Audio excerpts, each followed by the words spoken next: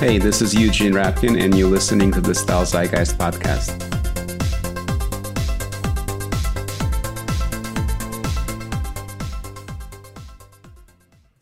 Hi, everyone. This is Eugene. I'm here with Jeffrey Bismol, an American designer who's been living and working in Italy for a long time now.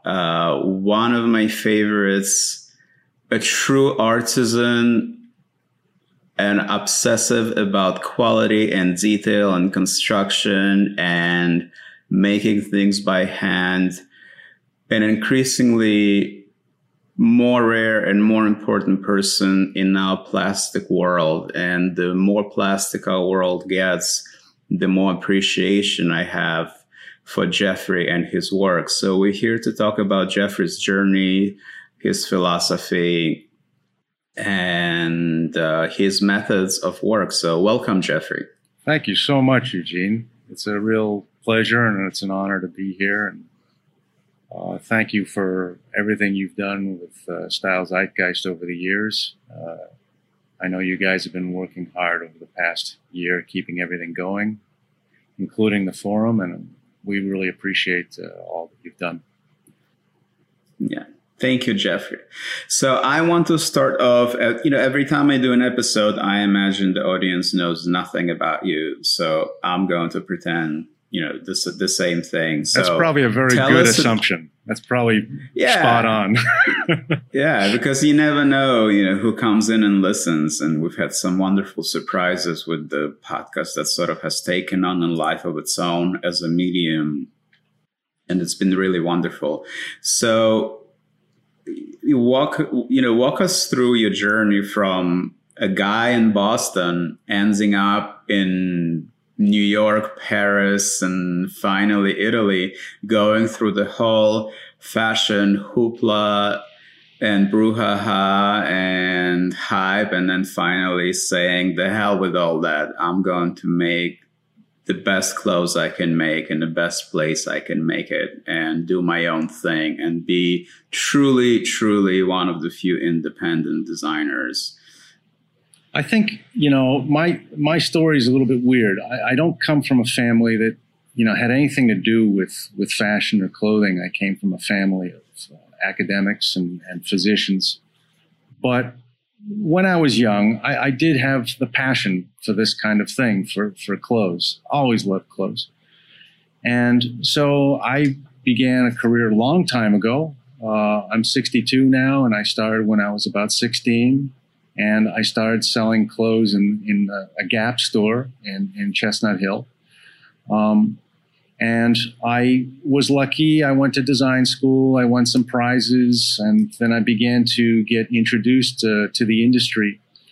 I grew up in Boston, and, Boston didn't have an industry. New York is where the industry is, where you guys are. And the more I looked at the industry in New York, honestly, the less I liked it.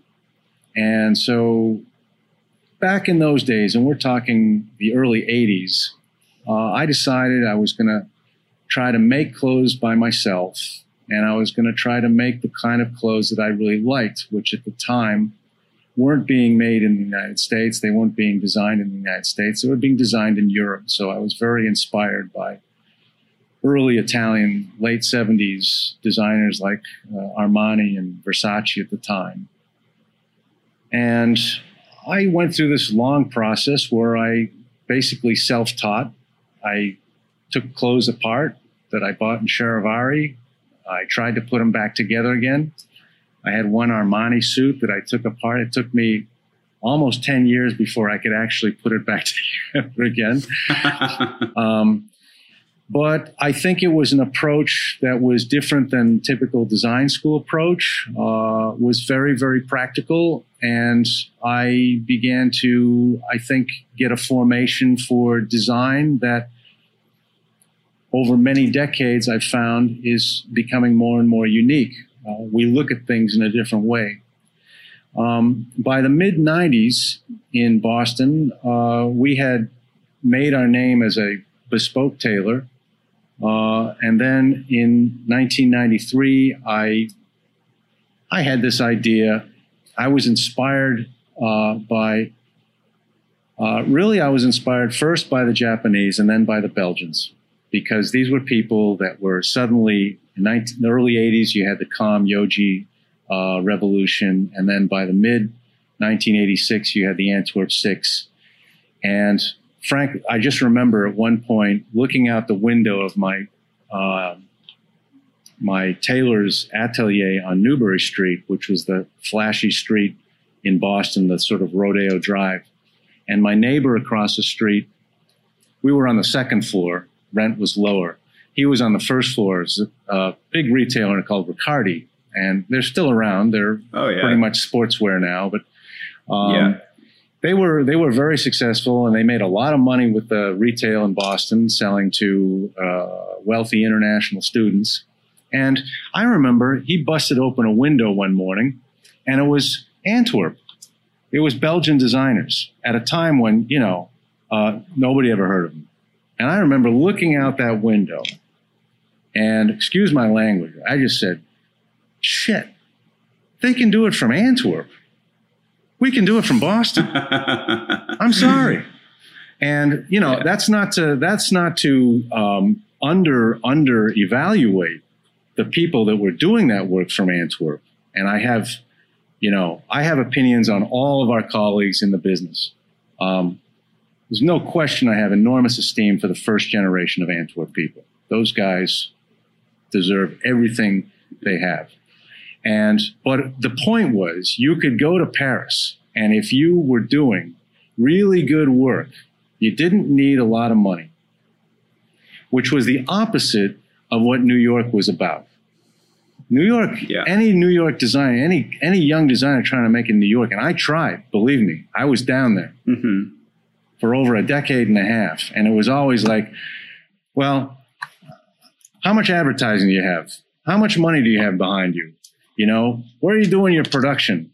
It was always questions when I was doing interviews for people in New York of how much money you had, how much commercial, potential you could do. And that's really not where my head was at. And when I went to Paris in 1992, I started talking to people because I started asking around. Thinking maybe we're going to come over here, sort of like this Austrian guy just did, Helmut Lang, and these Belgians did. And the people that I was talking with was a completely different question set. It was, can we see your work? Can you show us your designs? Amazing question for a fashion designer. Can we see your work? It was, Eugene. I got to say, and I don't know if people understand it today, but back in 1992, for a young guy in America who was trying to be a Ray Kawakubo or a Helmut Lang, okay, that was impossible. Are you kidding me? Who do you think you are? To go into that city, and then the question wasn't how famous you were, how much money you had. It was like, can we see your ideas? That was mind-blowing. And within 3 days in Paris, I said, we got to come here. And that was before Rick. That was before Tom Ford. That was before Jeremy Scott. That was before everybody. I was the first to do Paris. And the reason I did Paris was because that was the place, you could feel it. That was the place where you went if you had some ideas to show and nothing else.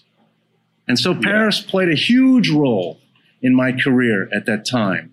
And I think as much as Paris has been corporatized, and I beef about it all the time these days, I think it still provides that opportunity. And it's such a crucial point in the world where there's a place where if you're nothing else but you've got a strong idea, and there's a place to go to show it and a chance to make it, that's really, really important. So I brought over my first collection to Paris in a suitcase the next year. And I couldn't even get into a trade show. I couldn't do a showroom. So I'm going around the stores and knocking on the doors. I knocked on Maria Louise's door. I knocked on Armand Hadid et Claire's door. I knocked on a whole bunch of other doors, and I got nowhere.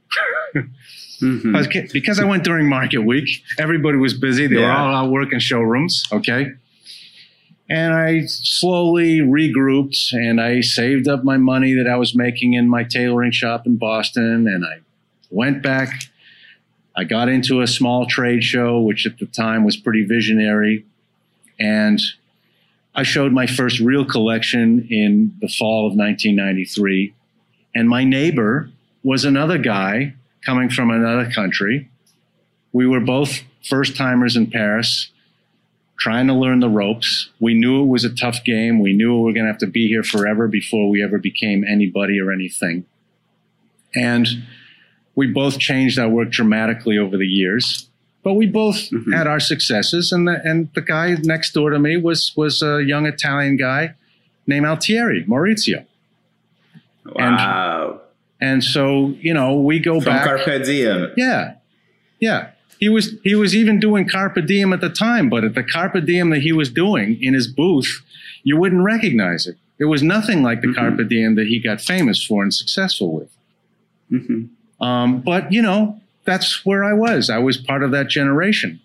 And, you know, we slowly climbed the ladder in Paris. And then we got to the point where we could do a show. And then we had a concept that worked that we always try to give credit where we can. And that was, you know, you've got a family of designers going through, and some of them relate a lot to Style Zeitgeist's audience and ethos. Okay, we start with Kawakubo and Yohji, but particularly Kawakubo, I would say. And for me, what was important with Kawakubo is she did decon. She was the first to take the things apart and start to show things that weren't finished, that were inside out, that were fucked up. And she did that very early in her early Paris collections. Some of it was an ode to Hiroshima, and that's a part of CDG's work that I think doesn't get talked about very much. But there was a moment where both she and Yohji were tremendously influenced by the Holocaust that we did when we bombed Hiroshima and Nagasaki. That was a lot of the aesthetic influence and spiritual influence of those first early 80s collections of those two, which was what really, I think, viscerally shocked the international group, the press, and the buyers. It was powerful, artistic stuff. Yeah. Now, she inspired another group, particularly the Belgians. And what the Belgians did was, particularly, I would say, I think Margiela first and foremost. Margiela took decon, which was a part of Ray's collection in the early 80s. It wasn't the entire thing. It was a part of it, you know, and collections have different components. And oftentimes designers will use certain parts of collections to test out new ideas, but it won't be the entire story. We do it all the time. And so Martin saw the decon, and Martin ran with the decon and turned it into his entire concept. So in 1986, when he came out with his first collections, it was the first real total deconstructed collection in the game. That had a huge impact. And within Martin's collection, we saw him do something also in a subcategory, which we thought was very important. And that was, he took an old used vintage jacket. He took the sleeves off. He put some automatic snaps on them so that you could put it back on or take it off. And he put that piece in one of his first collections and showed it in Paris. And that was the first recycled design. And when we started showing them in the 90s, we went through some trials. And our first collection completely bombed. The second one was it wrote one order. The third collection, we began to find the courage to do things that were different, not necessarily because we were brave, but also because we had to, because there was no reason to buy Jeffrey B. Small at that point, unless Jeffrey B. Small showed something that was radically different. And also, when you're a young designer, particularly if you don't have the access to, let's say, powerful media people who are backing you, or powerful industry or financial people who are backing you, then you have to have something that stores will buy from you. So you have to have a bit of a commercial side as well as being creative. It's almost a catch-22. It's almost impossible. Yeah. But we found it. We found it by taking Martin's initial idea, and then we turned it into a full concept. And so we became recycle designers. And along with an African guy who did it one season before me, but I don't think he had the legs. I don't think he had the training, and I don't think he had the overall, I don't know, he didn't have the industry skill or the technical skill to run a long way with it. And the reason was he only had a couple of techniques with recycle, and he had a huge boom. It was called Zulibet. He became one of the most famous designers for about 2 or 3 seasons in the game, but he wasn't able to continue. And I was coming from a different background. I had been working out in the wilderness in Boston for almost 15 years. I was a competent bespoke tailor. So I knew how to build a real, bespoke jacket with canvas fronts and pad stitching. And, the level of technical knowledge that I had was pretty extensive. And that could be applied to recycled, I felt, in 10 years. And so that's what we did. And then we began to climb from Boston. And then by the mid-90s, there were things that happened, and the industry changed, and the corporate, I think the corporate movement really began to take shape. That was when, with the relaunches of Gucci and Prada, and then there became strong pressure on the part of a lot of us in our generation we had sort of made it as independents. And I'm talking about now second generation Belgians, where by this time you had Ralph and Veronique and Van der Voorst and all that crowd in there. And there was a booming independent part of the industry. Yeah, I feel like that was such a golden age. It was a very special time, Eugene. There's no doubt about it. And I will be the first to say that one of the things I had in my career, I was lucky. I was lucky because during that period was when I was showing, and we were able to get in the door. By the end of the 90s, that door got shut. And it still really hasn't reopened. And it got shut because the big corporate interests, that fashion really became a big business at that point. And it hasn't turned back since. It's only gotten even bigger. And it became corporate. It became run by corporate, from the media to the production and distribution system. And it changed things dramatically. And at that point, a lot of us we had to give up our independence, and we had to sign deals, and we had to start producing with Italian production. And that included Ralph, Martin, Anne was doing deals with Italians. Everybody. We all had to. Helmut Lang was producing with Gibo in Italy and Zamasport. It became like a Hollywood film system where, you make your indie film over there in Stockholm, and then when you really want to come to Hollywood. Then when you really got to get serious, you got to come to Hollywood, and you got to make a Hollywood movie. And if you couldn't deal with a Hollywood, and you had to make your concessions. You couldn't do the same movie you were doing in Oslo or Stockholm. You had to make a Hollywood movie, and that's a different game. That's a different animal. That means you've got to do things to get that audience to a certain size, to appease all these different things commercially. And so your work also gets changed. Your design gets changed. And so I signed a licensing deal in the end of 1999, 2000. I closed down an independent company in Boston. I moved everything, my family. I had 2 kids, twins, they were 2 years old. We moved to Italy. We started basically from scratch. I didn't have a great experience with the licensing deal. Not all licensing deals go well. It's like record companies and recording artists. And I think, we can look at some of my colleagues who've gone through, it's the first or second or third deal where they really begin to make it. D Squared is one example where they had a first licensee, which is a company that had negotiated. They were also trying to sign me. They worked 10 years with this licensee and basically unheard of. And eventually they went with, Staff, which at the time was being taken over by Renzo Rosso.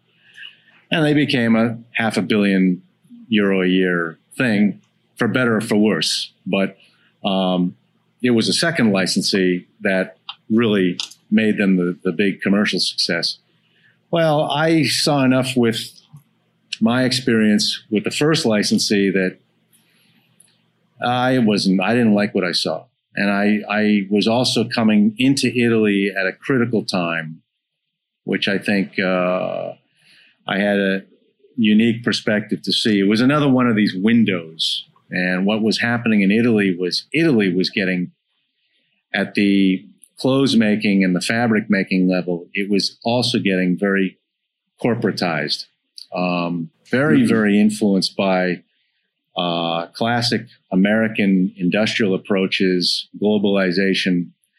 And over the next 10 years while I was in Italy, it completely changed. That was, for example, that fellow that I told you to call when you called me a few months back. He wrote a great book on a lot of what's going on at that level. Yeah, thank you for that, Jeffrey. I mean, he was a gold mine. He's an important guy. I mean, he's an important guy because, like me, and I hate to say it, I'm an outsider who's, after 40 years, I'm very much an insider. But he's an insider in the fact that he was working for these companies, and eventually, he's a whistleblower in many ways. For those of you who are not following at this point, I was doing research for an article I wrote for Highsnobiety. It's called The Murky Business of Designer T-Shirts. You guys, check it out, guys. It's I spoke with this whistleblower. His name escapes me now. And it's just some mind-blowing stuff he told me about the way the things produced, quote unquote, in Italy. But we'll get to that, Jeffrey. We'll get to that in his name is Giuseppe, I think. Giuseppe Iorio. I never met him, but I saw him on TV doing some interviews, and then I read his book, and I think it's an important work. I tried to get that book translated, trying to find an English language publisher, but I've gotten nowhere so far, but I'm going to keep trying. I think that would be a smart deal, because I think there's the readership potential is much larger if it's in an English version than just an Italian version. I think so too. Well, what he wrote what he wrote about, I was living. I was in the middle of it. And, what was happening here was a disaster. And I began to feel like, with my background, there was still a chance to do something in the industry. And because of the positioning geographically where I am, which is, I'm right in the middle of this thing. I'm in the middle of the Veneto. The Veneto is it's the fashion powerhouse of the world luxury market. Everything's made here. Everything. Mm-hmm. All the French luxury houses, all that Kering LV stuff, it's all being run through here now. And what I saw going on around me, of which I had been a victim of in a big way, because my licensing experience was very bad for me. I lost a lot, and I was put in pretty hairy situation.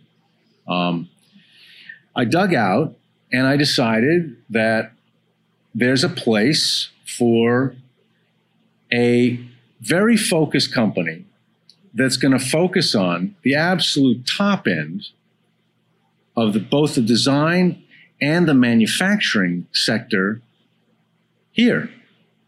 We're gonna lead the business in the research. We're gonna be the Ferrari of the industry. And I felt like I could do it. I had the background, I had the formation. Nobody else, there's very, very few CEOs or chief designers who can actually make a bespoke suit. And that's critical if you're going to build a great research company. You've got to have an engineer, if you will, who's a CEO or a chief designer.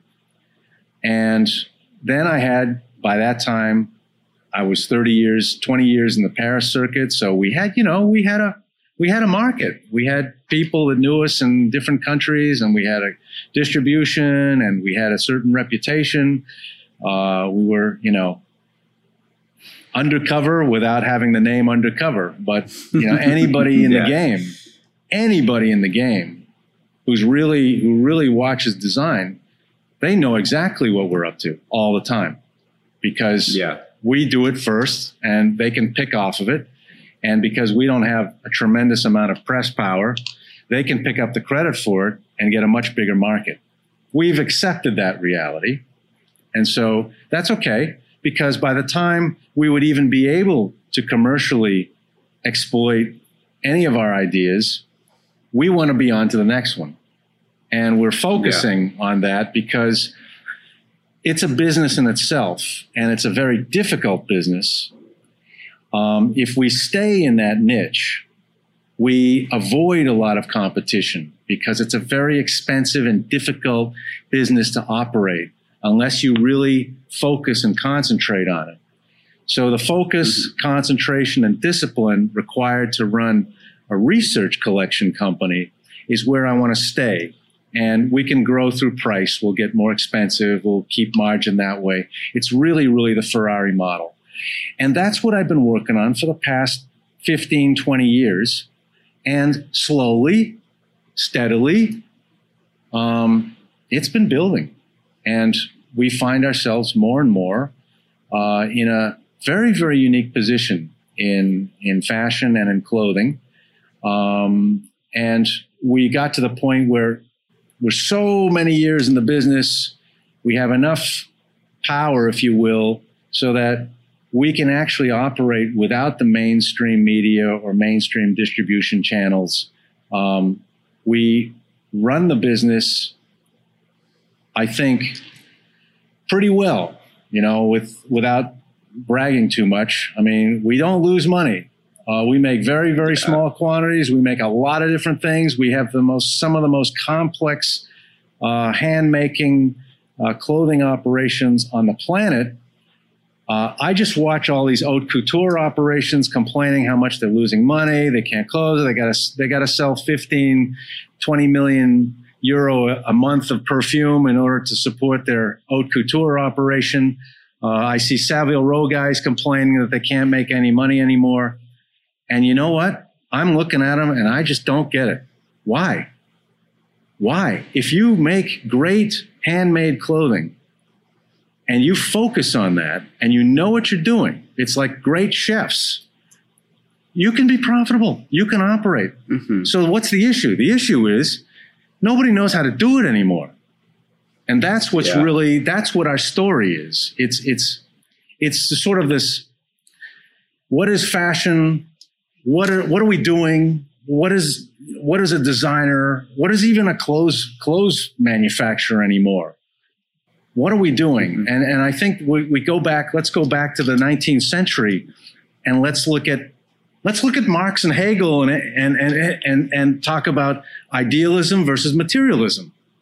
Right now, my view is I think we've got a world in fashion. They're all into idealism. They're all theory, they're all concept, they're all this, and the more you spin it, the better you get at spinning the idealism, the more it facilitates you can sell a $12 million t-shirt, because it comes down to being able to argue your idealism, your concept, and tricking people into thinking the t-shirt is the concept. Okay. Mm-hmm. I respect that. That's great. But I think there's another way to look at this whole thing. There's another way to look at the art. That is what Marx would call materialism. Let's look at what it is. Let's look at the clothes.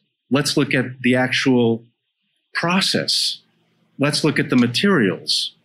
Let's look at that. And maybe that as itself is an art. Let's think about the actual end use of this art. Are we really, honestly making garments to hang on a wall in some collector's house? And that's how we're going to become known after we die? Or are we actually trying to make, like a serious chef in a restaurant, something that you got to put in your mouth and taste and swallow? Is that the experience we're working on? In my view, is that not enough people are focusing on that practical, real experience of the clothing. So that's why a lot of times, a lot of folks don't get what we're doing. He's doing conservative stuff. It's handmade, high quality. They don't view it as an art form, whereas I do. Excuse me.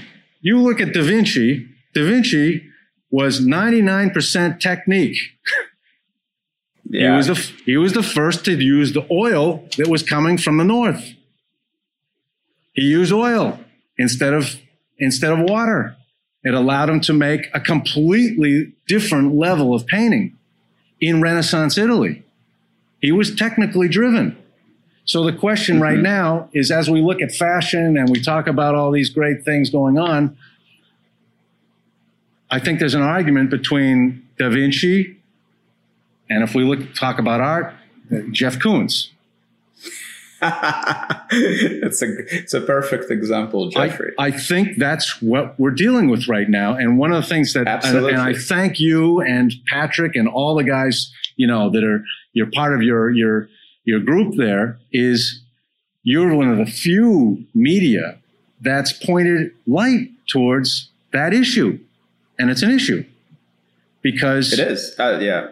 The reasoning is I understand it. My training is not just tailoring and design. I also went to MBA at BU. I'm trained to run a corporation. It's a fact. If you have a choice as a corporate manager or as a corporate stockholder, perhaps, if you got a choice between manufacturing a T-shirt or manufacturing one of our handmade jackets, there's no question what you want to try to do versus one or the other. If you can get away with a T-shirt, find any possible way to sell it at a certain margin, that's the way to go, baby. Because that other one's a nightmare. Of course. Well, and that's where we are at fashion. There are 2 points I want to make. First of all, where we are is that fashion is now a mass phenomenon. Just like the rest of culture all of culture is a mass phenomenon. Agreed. So the question these corporate fashion houses are faced with is exactly what we said. Okay, are we going to make more money selling 100,000 T-shirts or 500 handmade suits? Well, the answer is obvious. And like what you said, we're going to dress it up with marketing gimmicks. We're going to put the logo on it. We're going to put it on all the right celebrities. And the lemmings are going to come for it because that's how it works, because it's easy to understand. It's cheaper, even though it's still fucking expensive. I don't know who in their right mind pays for $500 for a t-shirt, whatever. But that's where we're at. It's a mass pursuit. And that's the game that corporate fashion is playing now. We're going to make, music for the masses. Yeah. And with art, it's the same thing. It's exactly what you said. And what happens here, of course, and it's a whole other conversation we're about to have with you, is what you alluded to already, the loss of skill, because you don't need people anymore to make tailoring. You don't need tailors anymore. You don't need seamstresses anymore. You know, you got magic slave elves doing this in faraway places that no one knows about. And the parallel with art, which you alluded to, is exactly the same. And I think parallels with art, between art and fashion, are very important, because from what I see, like, fashion follows the art calendar, but with like about a 20-year delay here, you know. And when we started having this entire generations of fashion students who, they don't want to practice figurative art. They don't want to learn how to draw or paint. They're like, I'm going to go straight to abstract art. Right. And I don't know where those professors are who's supposed to tell these kids, no, Picasso knew how to paint. He could paint Kandinsky, you know, Schiele, whatever. They could paint you a perfectly wonderful representational painting in a classical style. This is just not where they wanted to go as a culture. You know, that culture to them was that, but they were masters of their craft. Yeah, that's right. There was nothing to hide behind.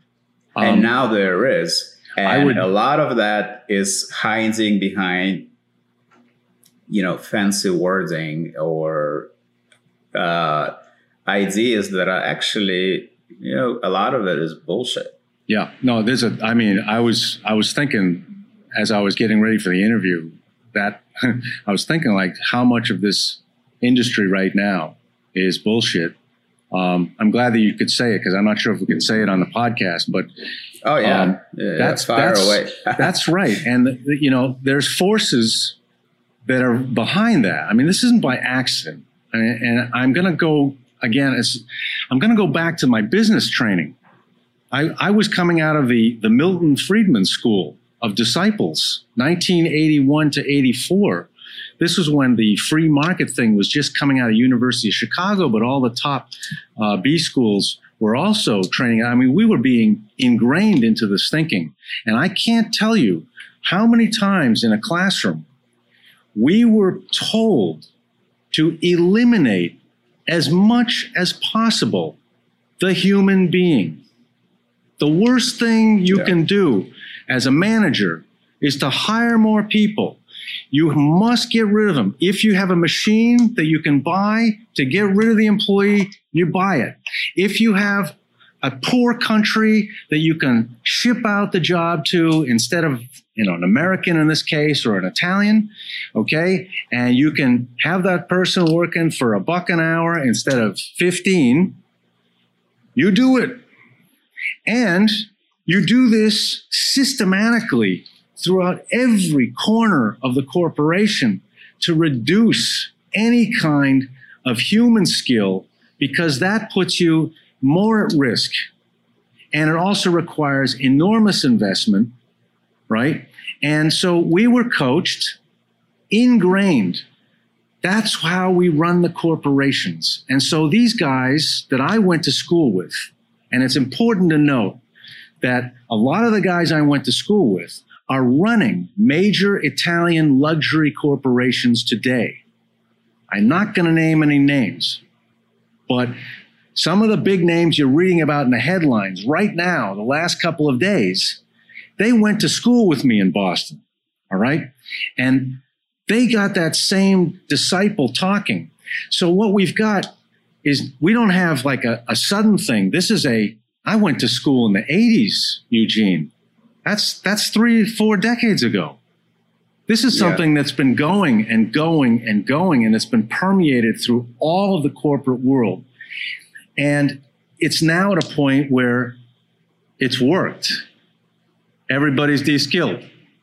There are no jobs. Exactly. Nobody knows how to do fucking anything. Okay. No. Excuse me for the language. Every time I have to take a pair of shoes to be fixed, it's always a 50-year-old immigrant. Yeah. Anywhere I go, it's a 50-year-old immigrant, either from Eastern Europe or from the Middle East.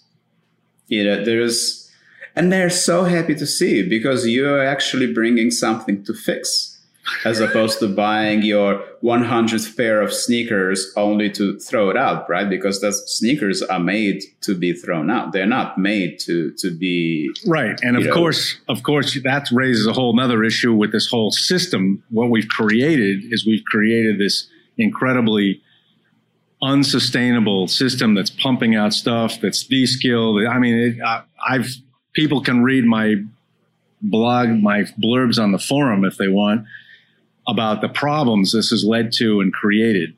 And we're nowhere near resolving it. But I think it's very important to note, and even the inspiration for what I'm doing now, which is another part of the interview or the discussion or whatever. But let's go back to Picasso and Mondrian. The fact is, and this I think is very important, is that their change in their artwork, what they did was they were the first. They were unique. Yeah. Nobody had done that before. It was radical. Yeah. Okay? That's not the issue that we see today. They're doing the same old thing. They're just respinning it. It's not a big new idea.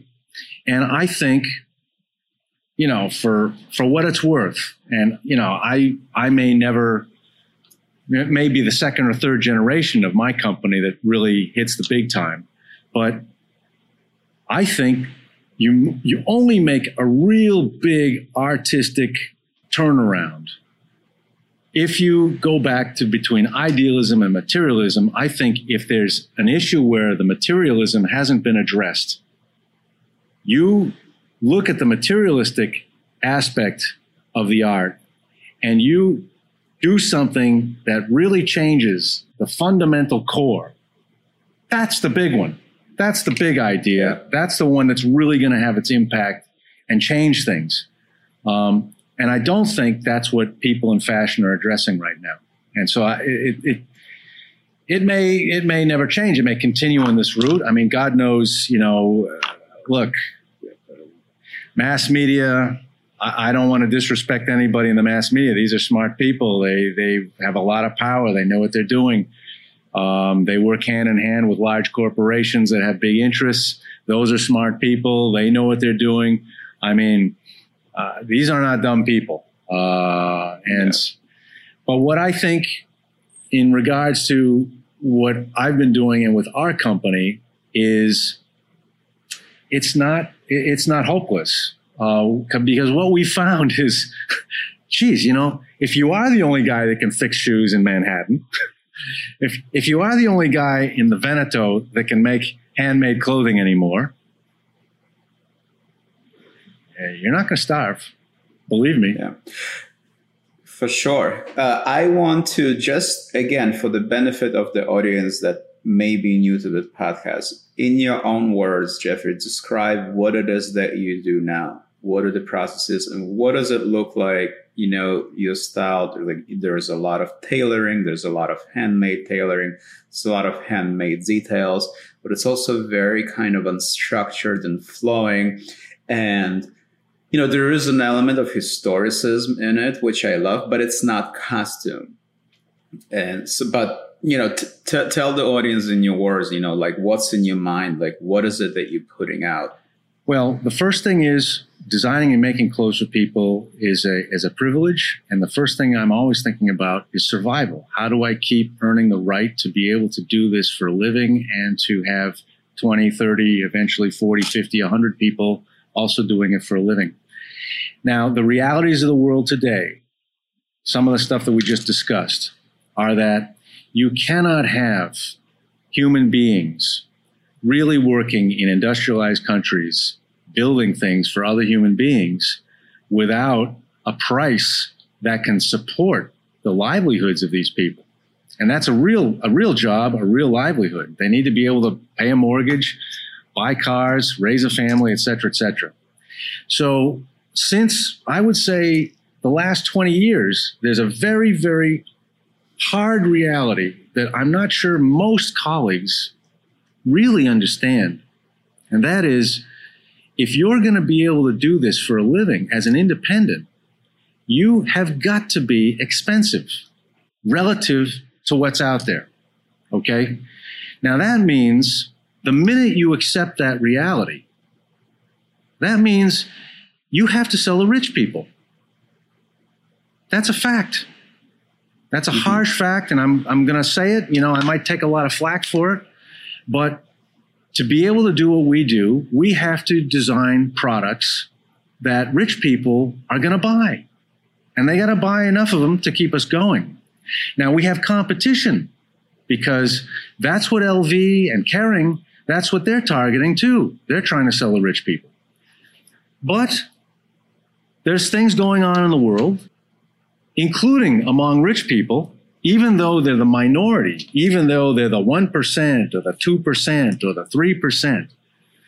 You got to understand that 1% of the world is not a small number of people. There's quite a few of them out there, and they're growing. Yes. And what we've found over the years is they're not all the same. Not at all. They're not all the same in terms of how rich they are. Some are richer than others by factors of 150 to 1. Some are smarter, if you will. They're more in tune. They're more educated. They're more cultural than others. Some have had their wealth for a longer time, maybe within their family, what you call the old money. Some are new, nouveau riche. They have the money, but they don't really have much else. They need to learn. Yeah. Okay? Some are trying to be rich or trying to look rich. Okay? And so as you begin to understand that you're going to have to be a luxury, quote unquote, and I hate the word, hate it, but that's what we are. I hear you. I'm a luxury market designer. Okay, so as a designer, I got to do my job. What do we do to and where do we fit in? Now, we don't have to sell to all rich people in the world. We don't have to sell to 50% or 60% of them. LV does.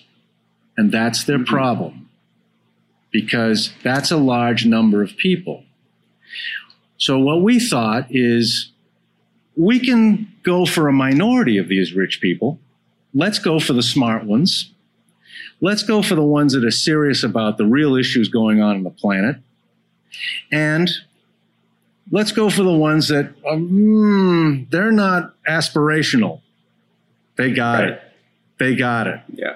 And if they got it and they like what we do, they buy a lot and they stick with us. These are people I can count on. Okay? As George Bush said in that Michael Moore movie, The Base. All right? I hate saying it, but this is the reality. Okay? In the meantime, I'm like Robin Hood. I can keep a whole friggin' town employed with this if I do my job. So what do I got to do? I got to do all the things that a super rich person would demand.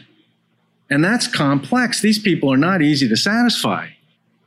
They're not. Anybody says, I have luxury, it sells to rich people. Listen to me. You try selling to rich people. It's not easy. Why? First and foremost, they can buy anything. Yeah. So the first question is, what do I need you for? What are you doing for me that I should kick out $5,000 for one of your jackets? So we got to give them some things in order to earn that purchase. First, like anything else, they can't look like an idiot wearing what we do. We got to make them look sharp, and we got to make them look also right in a certain way, which coincides with what they do in their lives, either socially or professionally. So our codes for aesthetics have to follow those kinds of guidelines. Now, I'm not talking about pieces we might put on a Paris runway show or special projects. I'm talking about the bread and butter work that we do. And when you to answer your question. And so, we got to make a good suit. We got to make a good jacket. And it's got to be something that a guy can wear to a bank. He may own the bank, and a lot of our customers own banks.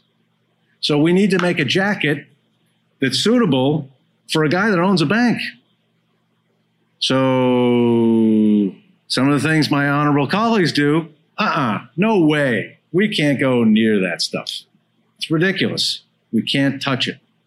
We've got to follow certain codes for these kinds of people, and we got to do it flawlessly. So the model is always Ferrari. Build a beautiful, sharp, super performing, gorgeous art product, okay? But it's never something that the bank chairman will sneer at and say, oh, what are you doing? That's not an easy thing to live up to. So we have to have the aesthetic has to be right, and it has to follow certain codes, and it has to be different than what everybody else is doing. We cannot do what Zegna does. We cannot do what Brioni does. We cannot do what Loro Piana does, because these rich people are very powerful and very successful. And the other difficulty that they present to a designer in our game is they don't want to look like everybody else. They're all special.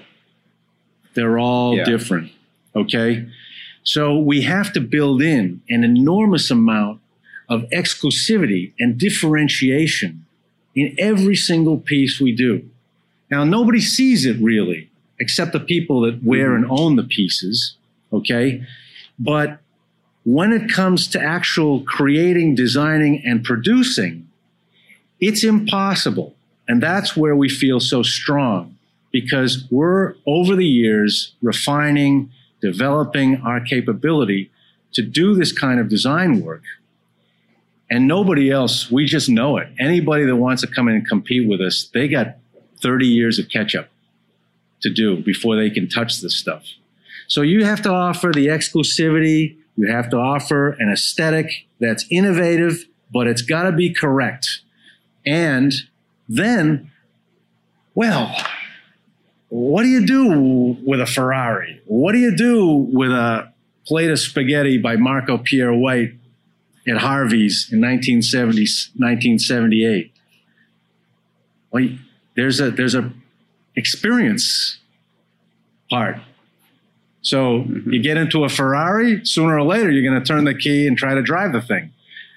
You go into one of these 4-star Michelin restaurants, they're going to give you a plate on your table. They're charging you $300 for the plate. And you better try a bite of it. $5,000 GBS jacket. Okay, looks great. Let's put it on. And that's where the rubber hits the road. That's where our design really kicks in. We're designing. That's exactly the experience I had the first time I went to your showroom. And, at the time, a lot of people were comparing you and Paul Hardin. And the first time I went to your showroom and I put one of your jackets on, it was such a transformative experience. Thank you. That's where I was like, Paul Hardin is nowhere near this in terms of quality, but also in terms of like how it feels on your body. It was really like wearing like a mix of armor and pajamas at the same time. Yeah. Thank you. And it was just Eugene. astounding. That's a great compliment. That's how it felt. And, just seeing those Como silk linings you use that are like more high quality fabric. That's like most people use it, for an outer layer of a jacket or a dress or whatnot. It was really, really, trying on your clothes is a transformative experience. And I can honestly say, because that's how I felt the first time I put on one of your jackets. Thank you so much. I mean, honestly, that's the starting point of every GBS design idea. I'm sitting there thinking like, what's the thing going to feel like when I got it on? So we build from the inside out. And unfortunately, fashion editors and runway editors, they can't understand it. It's not their fault, but that's just something completely they don't have any contact with. but it's the fundamental part of what we do because, you know, a lot of these bank chairmen, a lot of these CEOs, a lot of these venture capitalists, a lot of these people in you know, and a lot of these rock stars, forget the business people, right? Artists, big artists, you know, some of them, they're not really visually fashionable people. They're not really into that.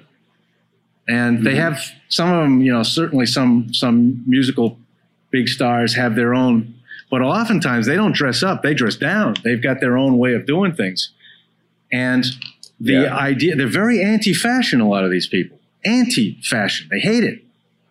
And so you've got them in one of our dealers and they're looking at things that are 5,000, 10,000 euros a pop. And what we do, what changes it is you put the thing on and suddenly it's like you're in the Ferrari and you step on the pedal and you go around a curve and you say, okay, I get it. You eat one of Marco Pierre White's dishes. Okay, I understand it now. This is worth the money that they're asking because this you don't find anywhere. And this is something that makes me really feel good. And that's the big part of GBS design. And it becomes, that's materialism. It goes every single detail. So yeah, the Como silk linings. All right. Our Como silk linings, we pay 30, 40, 50 euros a meter. Most companies are using linings where they pay 2 to 3. We're using fabric. I mean, when we first started, we went to them and they said, what are you going to make? Beautiful dresses, haute couture? What are you going to do with our fabric? And I said, well, actually, I'm trying to find something to line some of my jackets with. What? Excuse me? Raffaella, vieni qua, questo cazzo va a usare i nostri tessuti per fare fodere, ma che matto è? They were insulted. I said, don't worry. Don't worry. I don't mean to lower the price, but I want these people to feel something when they get it on. And with viscose and stuff like that, it's not quite the same. And we're now huge buyers of silk. I mean, we make beautiful shirts and things out of the silks, but we still use them, more than half of them, in linings. But it goes beyond that. Then there's the exterior fabrics themselves. I mean, we're using so many fabrics and we don't have many guys making the fabric. We have about 3 or 4 companies. And these are the die-hard, best in the world, super master companies that are still making the best fabrics in the world anywhere. And they're in Italy. And so we have specialists from the Piacenza people to Colombo to Perisotto. And each one is different. So it begins to relate a lot like cooking. And one of the things I've been doing throughout the pandemic, and we've all been sort of hanging out in lockdowns and reading and studying. I've been studying cooks. Oh, really? Yeah, I've been studying Escoffier and Michel and Pierre, Marco Pierre White, and the whole Michelin French cooking system, and I'm finding a lot of similarities. But I equate food with clothing a lot, at least in the way we approach it. It makes sense. Most people eat junk food.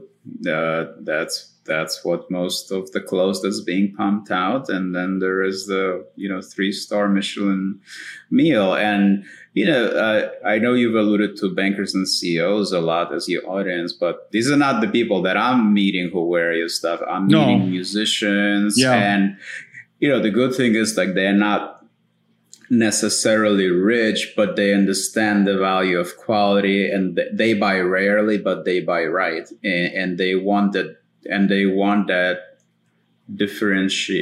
differential in how they dress, because it's so unique. And like, these are the people I'm meeting. Believe me, we know we have a lot of those customers, and I don't mean to belittle that part of our clientele. In fact, the real dream is, first, we're simply trying to keep this métier alive. We're in survival mode right now. Okay. So that's pushing us up into the carriage trade. All right. Mm-hmm. What it's based upon is it's based upon technical human capacity. And the issue right now is, well, yeah, because I get a lot of people, why is it so expensive?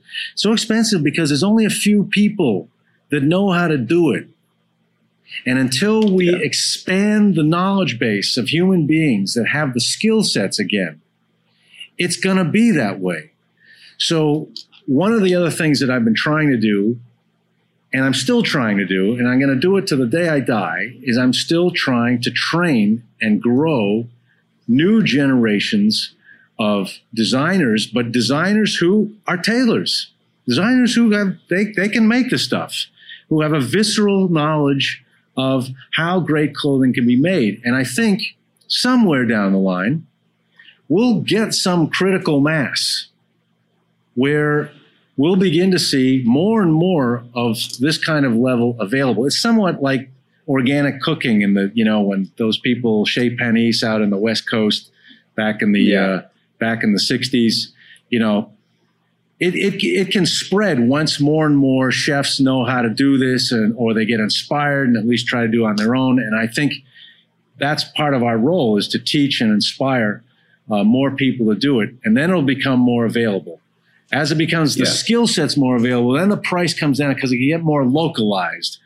And in the meantime, our big argument is, even if you're not a millionaire, it still is a smart purchase, because what we give you is we give you what we call real value. So it's old-fashioned.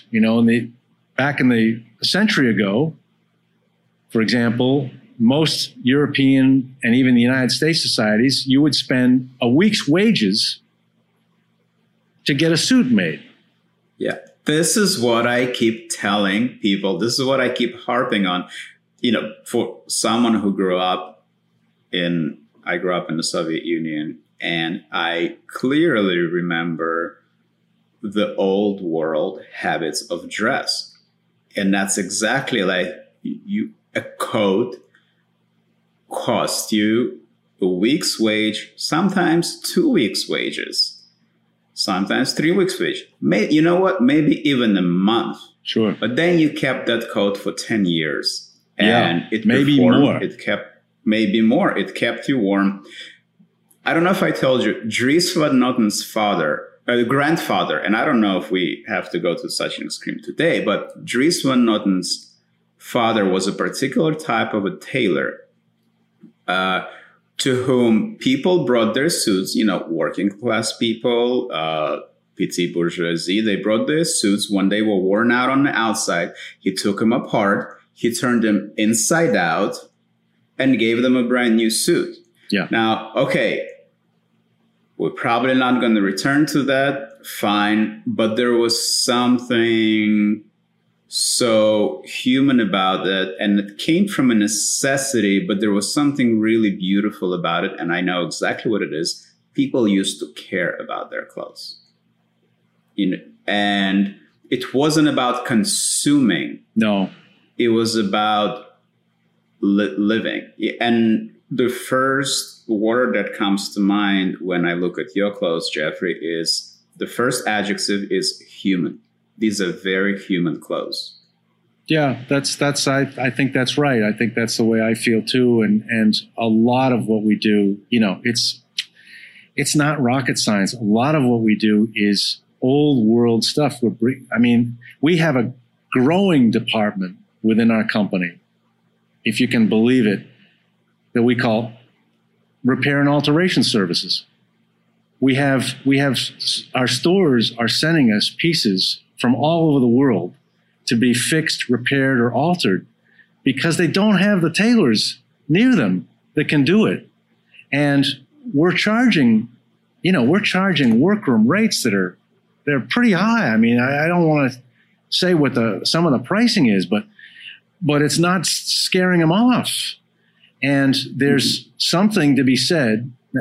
And honestly, in the old days, those suits that you spend a week, they were expected to last almost a lifetime, and sometimes they would get passed down to your kids.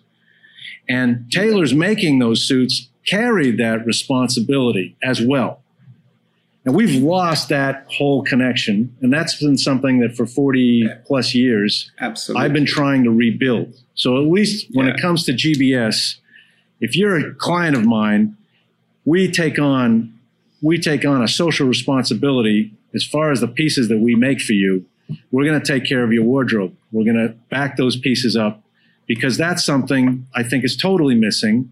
And I think most people don't really know about it because everybody's complaining about it and how it's missing. But there is one company in the world that's aggressively growing that's practicing this. You want to see a sustainable operation? Here it is. You want to see, no slavery and how to do it? Here it is. It's operating. So we're also in this sort of growth mode where we're racing to continue to build what we have, because we've seen the demand is there. I'm very happy about it, because there are so many discouraging signs right now of, I feel like by and large, people are less and less attached to their clothes. And this whole fucking Silicon Valley model of rent, don't own, it's a whole new kind of hell whose biggest, most pernicious thing is that they're conditioning people to not care about their possessions. And I think this is a very grave sin that we're going to pay for down the line.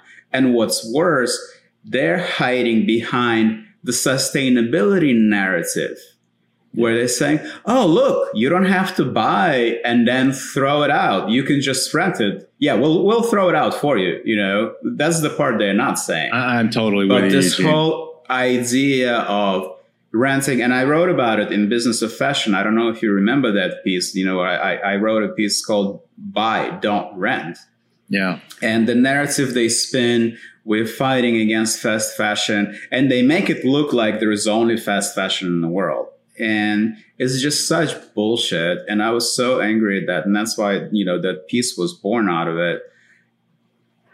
We need to go back to caring about material things. As a lifelong leftist, I said it. Okay? We need to fucking care about things we own, and they'll take care of us. But also, you cannot care about, and now we're getting into my favorite, now we're getting into Robert Pirsig and the zenith out of motorcycle maintenance territory. Great, go for it. Yeah. If a thing is shoddily made, if it's cheaply made, if it's cheap quality, it's the idea of not caring is already built into that garment. And you as a consumer, and you don't need to be an expert in clothes making, you as a consumer will feel that, you know what, I shouldn't care about this. That's right. And this is why we end up with thousands of tons of waste every year, in and out.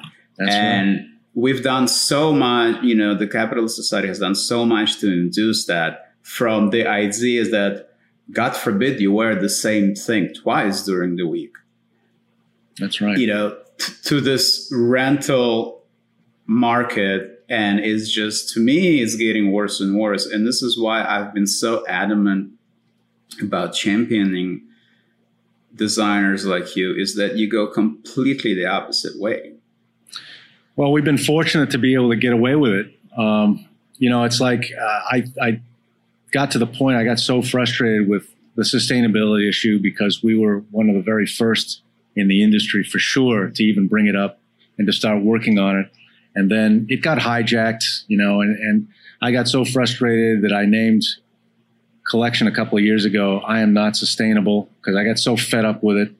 And my view is the same. I think, I'm in an age where, I don't know, I might have 10 more years left to work. I don't know. You can never tell. I've got both parents deceased, so I'm dealing with mortality similar to what Rick was talking about when he lost his dad in his podcast with you. I get that. I don't know. My view is it's just practice. So we're going to do it. We're not going to talk about it. We're not going to hype it. We're not going to do press. We're just going to do it and see where it takes us. And that includes pretty much everything we're doing. We just take care of your customers, keep working on that clothing and how it performs and how it works for them.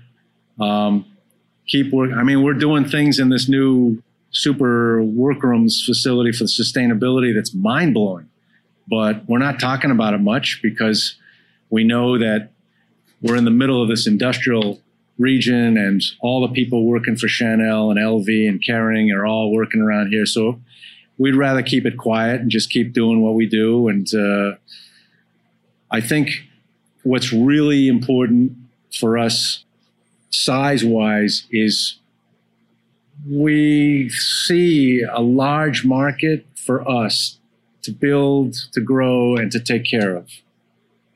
It's not the whole market. And we see the established big luxury companies needing, because they're publicly traded. And, look at the last couple of days, what did we see? We saw, I don't know, Off-White got bought by LV 60%. Zegna selling 35% to do an SPCA, whatever the hell that is. Do you get that concept? I don't even get the concept. I mean, it's a shell company to buy and sell another company on the public stock exchange. Jesus Christ, why are they doing that? Because Gildo came out to the press and said they need to shore up after COVID. They need to prevent themselves from getting taken over. And the luxury market, according to him, is getting tougher and tougher. And I looked at that and I said, why is it getting, you just put Tom Brown and you just all these other things, it's because I think the problem with these publicly traded, they've got to keep growing. Like you said before, and the problem is if you're LV at 40 billion, you got to be at 50 billion in 10 years. How are you going to do that? So they keep having to expand the market for luxury, wider and wider base. That prevents them from being able to do what we're doing in a huge way. And it leaves a part of that market open to us. And so we feel we've got growth potential. I mean, from 1 point something million to 10 million. Well, that's a lot. And we can support a lot of things. And we're also in a race as well to do so, because we also have supply chain issues that we're seeing that, we got to keep these textile makers alive as well. And they're under great stress and pressure, especially after COVID. We've got to keep the button makers. We've got to keep all these things. These are things that we can't do. We can't make fabric. I don't want to even think about it. But if I've got one or two guys that can make the best fabric in the world, and the companies that used to be buying from them, I won't make any names, have now switched to do cheaper stuff to reach a wider luxury market. Yeah. That influence.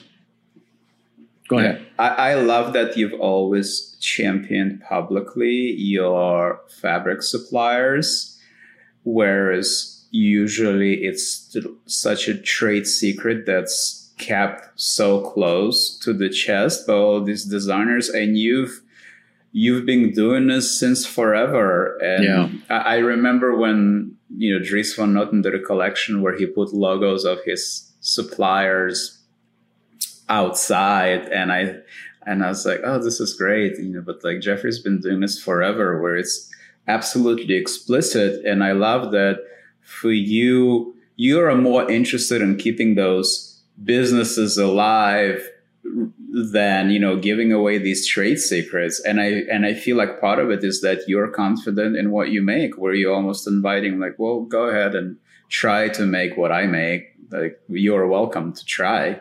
I think that's right. Not only that, first of all, those names that we talk about. First of all, the model is Ferrari. So Ferrari makes one of the most advanced motor cars in the world, but they also give credit to their key suppliers. And they have a thing, key Ferrari suppliers. They don't make the brakes, so they give credit to Brembo. They don't make spark plugs, Champion. They don't make the body, Pininfarina. And this is for decades they've done this. So anybody that follows Ferrari knows that, Pininfarina makes the body and Brembo does the brakes. But beyond that, there's also a relationship that has built up over decades that we're also doing with our guys. And that is when you stay, and that's the other part that's rare. There's a lot of switching beds when it comes to suppliers because, you can switch from one supplier, fabric supplier, and the other, and you can play off one or the other, and you can use it to cut your price, right? Yeah. Okay. Yeah, I want this cotton for $3 a meter. If you don't give it to me, I'll go get it made by this guy. So that lack of loyalty, if you will, all right, gives you maybe the lower price this season for that fabric, but it burns the trust and it burns the ability to really work collaboratively, especially artistically, with the suppliers. And so, like Ferrari, we felt we've got to pick the best guys in the game, do the best we can to get to the point where they would even consider working with us. And that's a big deal too. When we talk about Fratelli Piacenza, this is the oldest running woolen mill still in operation in the world today, 7 generations, family controlled. These guys, anybody that knows the real fabric game, these guys are the top of the top. Independent. This is not Loro Piana, bought by LVMH. These guys, the family still owns the whole kit and caboodle. Plus, they've got their own natural park all around the plant in the hills of Biella, in the pre-Alps. We went to them in 2004. I was basically a nobody, Paris collections, but yeah, these guys didn't care about Paris collections. And over the years, we continued to build. We weren't big customers, but they began to see, well, this guy's buying from us all the time. Finally, I got this call one day. I got this call from this big shot at Piacenza. And at a certain point, he just said, what the hell are you doing with all the fabric you're buying from us? Now, that I've got to explain. That was a scary question, Eugene, because we don't use Piacenza fabric generally the way they send it to us. We change it. We have the most advanced hand treatment and fabric treatment operation on the planet. And we do that because I've got to give exclusivity to my customers. They can't have the same fabric that Brioni or Kiton or any one of another big brands of luxury might have, the same fabric from Piacenza that I bought from them as well. If they buy something from me, it's got to be completely different. So back then when that phone call happened, I panicked because I don't know if they're going to like what I've been doing to their fabrics, because I've been doing all sorts of things to mess them up, distressing them, turning them dark, right? Doing all sorts of things that look like mistakes. But for me and for my clients and for our aesthetic and also for feel, we were making them for us. They were better once we were done working with them. And so I started telling them, I said, well, we're modifying them. And then there was this period of 3 or 4 years where we got to know each other. And at one point, the same guy that I talked to physically saw a couple of pieces that we had done in a Paris collection. And thank God he loved it. He said, that is great. That's amazing. And the reason he liked it is because it was also good for them, because they weren't going to get in trouble with Brioni or Kiton or Armani. Right. And so a lot of what's going on with that story, and the reason we give credit, is because there's collaboration going on. Perry Sato, we go way beyond even that level of collaboration with Piacenza. Perry Sato is the best research fabric maker on the planet. What's that mean? That means we make things with him from scratch. This yarn, that yarn, this one, this structure, this weave. Hey, could you run a stripe through that instead? And we sit there and we design totally different fabrics, from structure to composition to yarn to color, from zero. And Luigi is, I've worked with many, many suppliers now in my career, and oftentimes they don't want to do anything special for you. Here's what we do, take it or leave it, plus the minimum 10,000 meters. All right, Luigi's different. Luigi, I go to him and say, look, next collection, we're going to be doing something, we're going to be doing Pizza Hut. I need to do some fabrics that look like Pizza Hut workers or something. Okay. And then I'm thinking, I need one idea that he comes up with. So he makes a bunch of, takes some few weeks, and calls me back and says, can you come up to my place? Because I've been working on some stuff for you, and I've got some things for you to look at. I said, okay. I go up there, and this is a thing that's repeated for years now. And I'm just trying to get one good new fabric. I get up there, and the guy shows me 20. And out of the 20, 15 of them are fucking good. They're really good, Eugene. They're like, oh, damn, I got to buy them all. Well, what does that mean? That means that, this guy is an artist in his own right. Yeah. He's a real innovative, creative guy. He takes initiative. And let me tell you, he is unique in the whole industry, because most of the guys at his generation, his age in the industry, are out of the game in Italy. And so I see a guy like that, and I see, man, this guy's the last standing bastion of designing fabric in all of Italy. I'm going to put his name on this thing. This guy's a hero. And I don't have any issue, because my name and his name, that's good. My name and Piacenza name, nothing wrong with that. I have no issue. What do we got to hide, and why? Why not?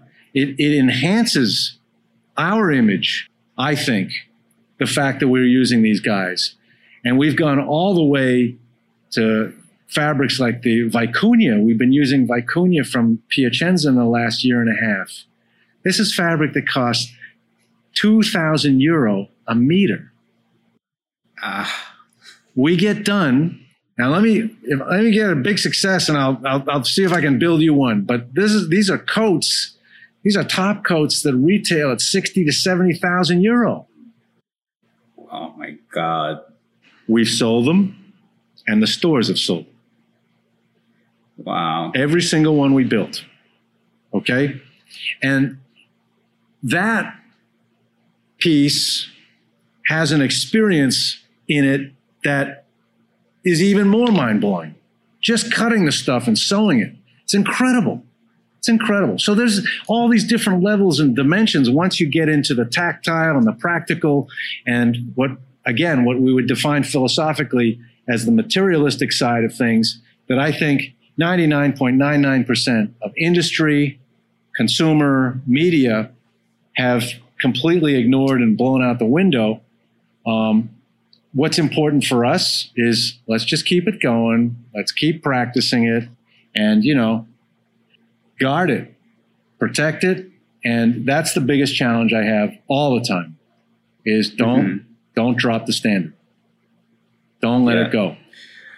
Well, I was also happy to see over the years of following your work closely that you have some young guys coming up, and some of them came from other countries and from the States even, and some of like Stahl Zeitgeist people have come and worked with you. And that gives me hope that there is, however small slice, but there are people in a new generation that are interested in making clothes like that. No doubt, Eugene. And that's where, you know, in the beginning of this whole thing, I wanted to thank SC has played a very important role. You know, we have a guy who saw us in SC and then wrote to us. He's head of our design department today, Nick Gianelli from New York. He's still here, and he's honestly, I would put him up against almost all the guys on the circuit. He's really, really good, and he can make a pattern like nobody else. I mean, I make patterns, but I can't make a pattern like Nick. Nick is like, we're building team here. So, you know, it's not like we're not trying to be like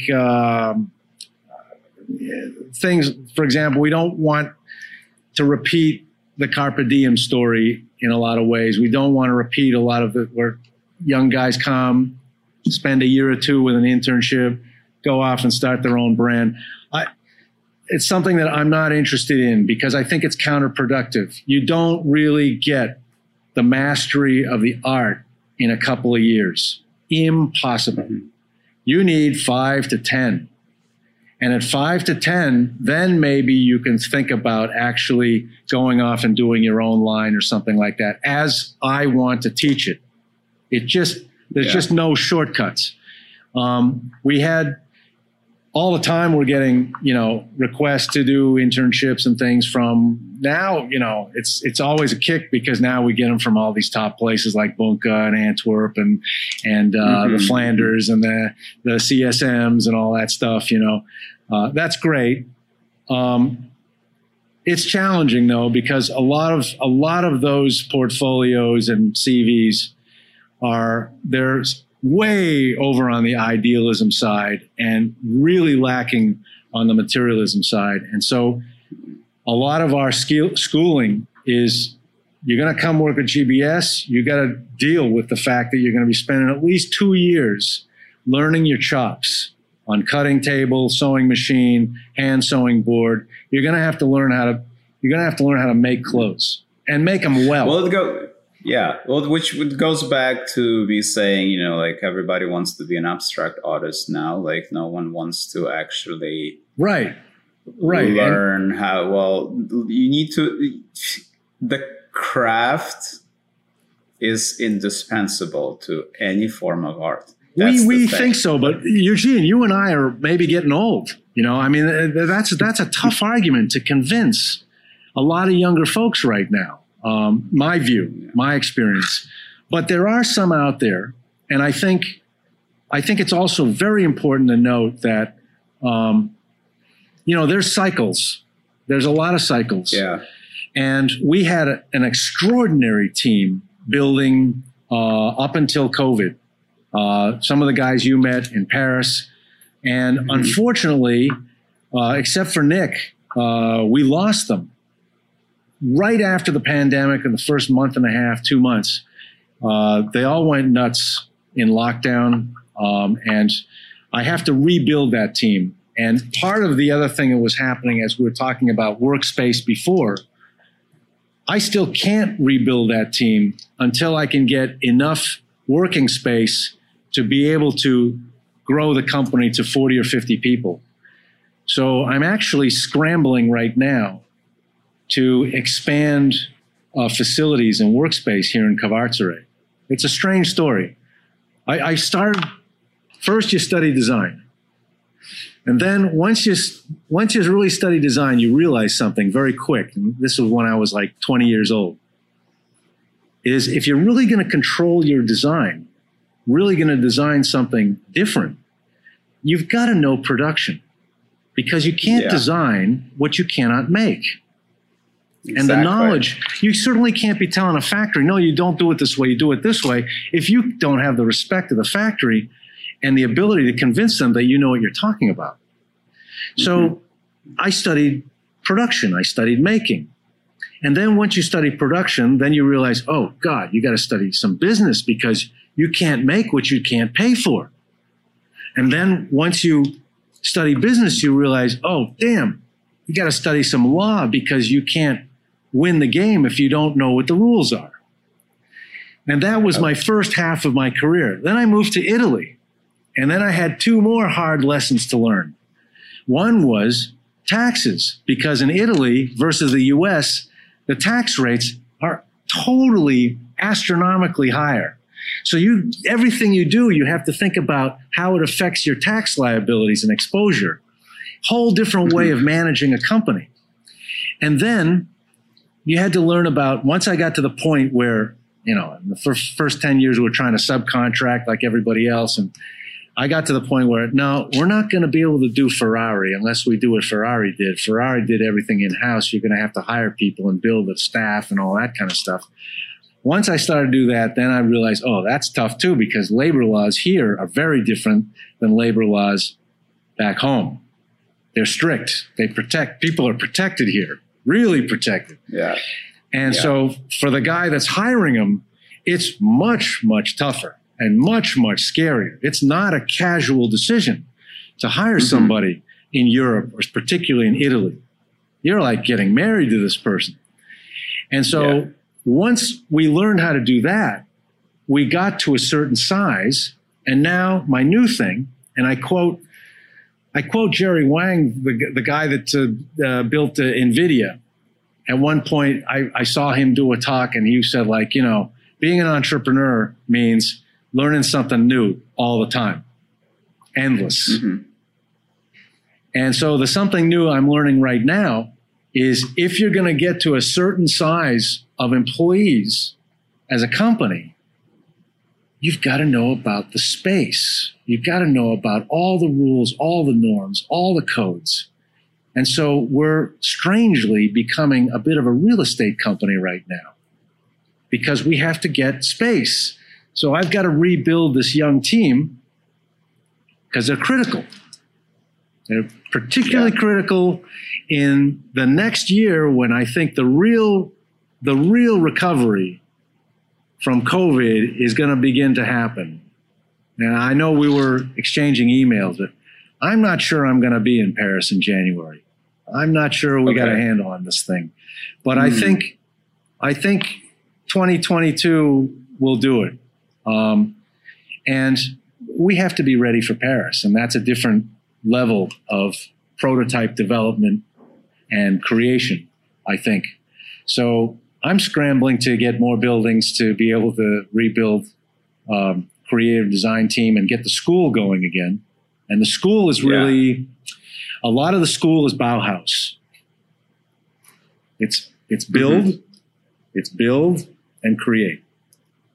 Yeah. Make the furniture, then design. Yeah. And the Bauhaus guys had to spend 2 years producing furniture before they could go off and start doing Marcel Breuer chairs and things like that. And I think it showed in the results at the end. Yeah. Well, I feel like one of the reasons why this sort of school of apprenticeship is kind of dying is because the people who are successful, they're mediocre. And when the young people see mediocrity having this unparalleled success, the attitude is, well, if they can do it, why can't I? Yeah. And if they can do it doing this, why can't I make the right T-shirt with the right logo on it and spin the right narrative around it, et cetera, et cetera. I think and that's right what's on. lost. Because it's not the Alexander McQueens of the world who are the golden standard anymore, right? Mm-hmm. It's the Virgil Ablohs. No. You're right on it. And I've got my own history of students. I call them students who went that route. They lasted with us about a month and a half or even a year. Too much. I think that's a real fact, and I think it's growing. But I think the world's a very big place. I think there's 8 billion people on the planet, and I think there's a place for a few people they'll go the other way, and those people, and I'm talking about young generation. They're going to be the greats, and so my school is an advanced school. It's super elitist. It's super tough. And maybe you don't last, and you got to last 5 or 10 years. But by the time you're done working in this organization, you're going to be so fucking good, nobody's going to stop you. And we're going to have, our battle is going to be, we don't want you to go working for somebody else. We want you staying within the organization and building it even further. So I think the other thing that's happened, and this is just as much all of our faults, is that there's too much exploitation of young folks in the creative industries, certainly in fashion design. There's too many posts where, and I got plenty of colleagues, I've heard the stories. These guys working 50 hours a week and not getting paid and all this kind of stuff forever and ever. I mean, one huge name built 8 years of collections on interns. Yeah. I mean, literally, you come in for 6 months, you're working there, then you're gone. Another group comes in 6 months. Incredible creativity, but relatively unsustainable in terms. So our view has never been, our school is, you're coming to work, we hire you. We give you a full work contract. You're protected by all the Italian government privileges for employees. You have a chance to build a financial career where you could buy your own house. Well, that's a fundamental. And then I'm hoping we can build the company a little bit beyond that scale where we can offer even more types of perks. We have to get there, but I think that's the other side to it, is that a lot of people are expecting a young kid to throw in a lot of time and a lot of work and personal time. All right. There's sacrifices that have to be made, oftentimes with a personal life. And at the same time, there's very, very little financial security or remunerative value during and beyond that period. So it's only logical. That a bright young kid might look around and say, the hell, why should I do this? Do T-shirts. Yeah. Let's do T-shirts. So I think it's up to, and I think it falls on us because we're the only company that's following this route. We've also got to create packages and ways to provide a decent return on investment for a young superstar that really wants to put in the time and the work to really achieve great mastery. I think they're out there. I don't think it's over. No doubt.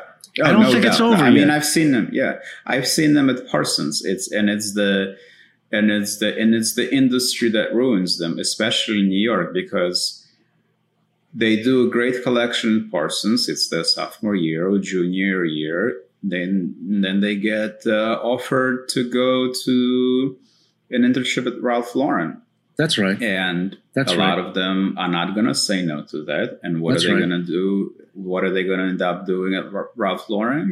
Designing polo shirts. That's right. And just like, well, we'll place the polo player here, or we'll place them there, or we'll do this color. It's not real work. And then I feel like almost like their creativity dies along with them. And we complain about how fashion industry is so boring in New York, but it's not for the dearth of talent. Eugene, it's the way the industry that's my life. That's what happened to me.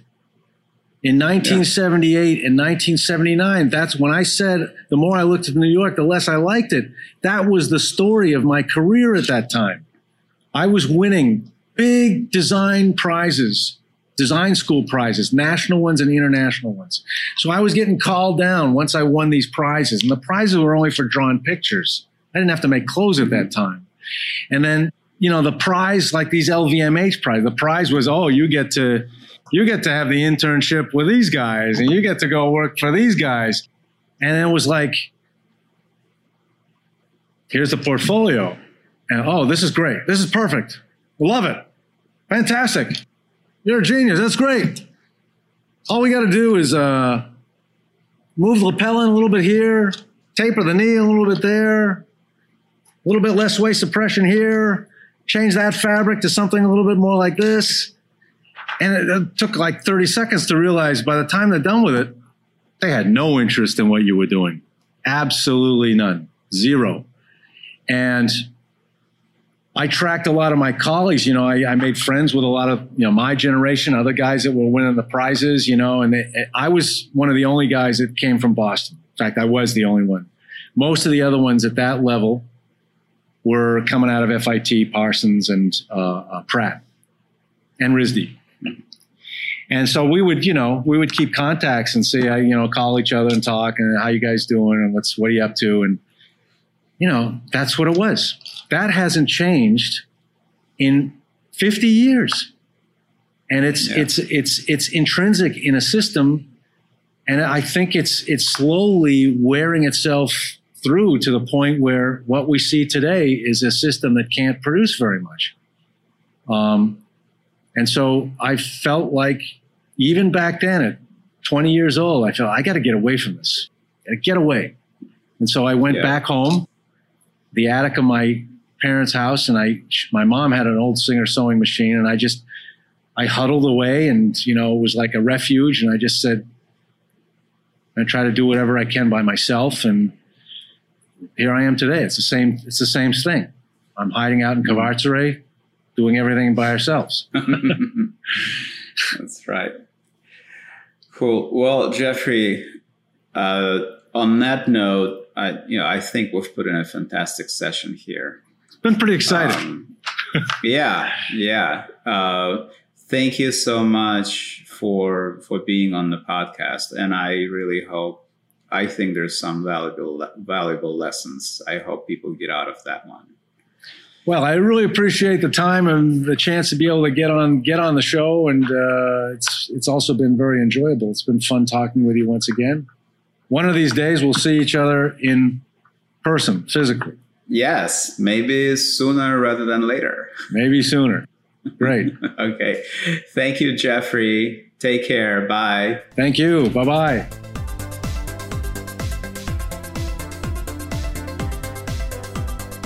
You've been listening to the Style Zeitgeist podcast, hosted by Eugene Rapkin, produced by Patrick Leduc. Intro and outro music by Wesley Isolt of Cold Cave. Please support us on Patreon at www.patreon.com/StyleZeitgeist. Thank you for listening.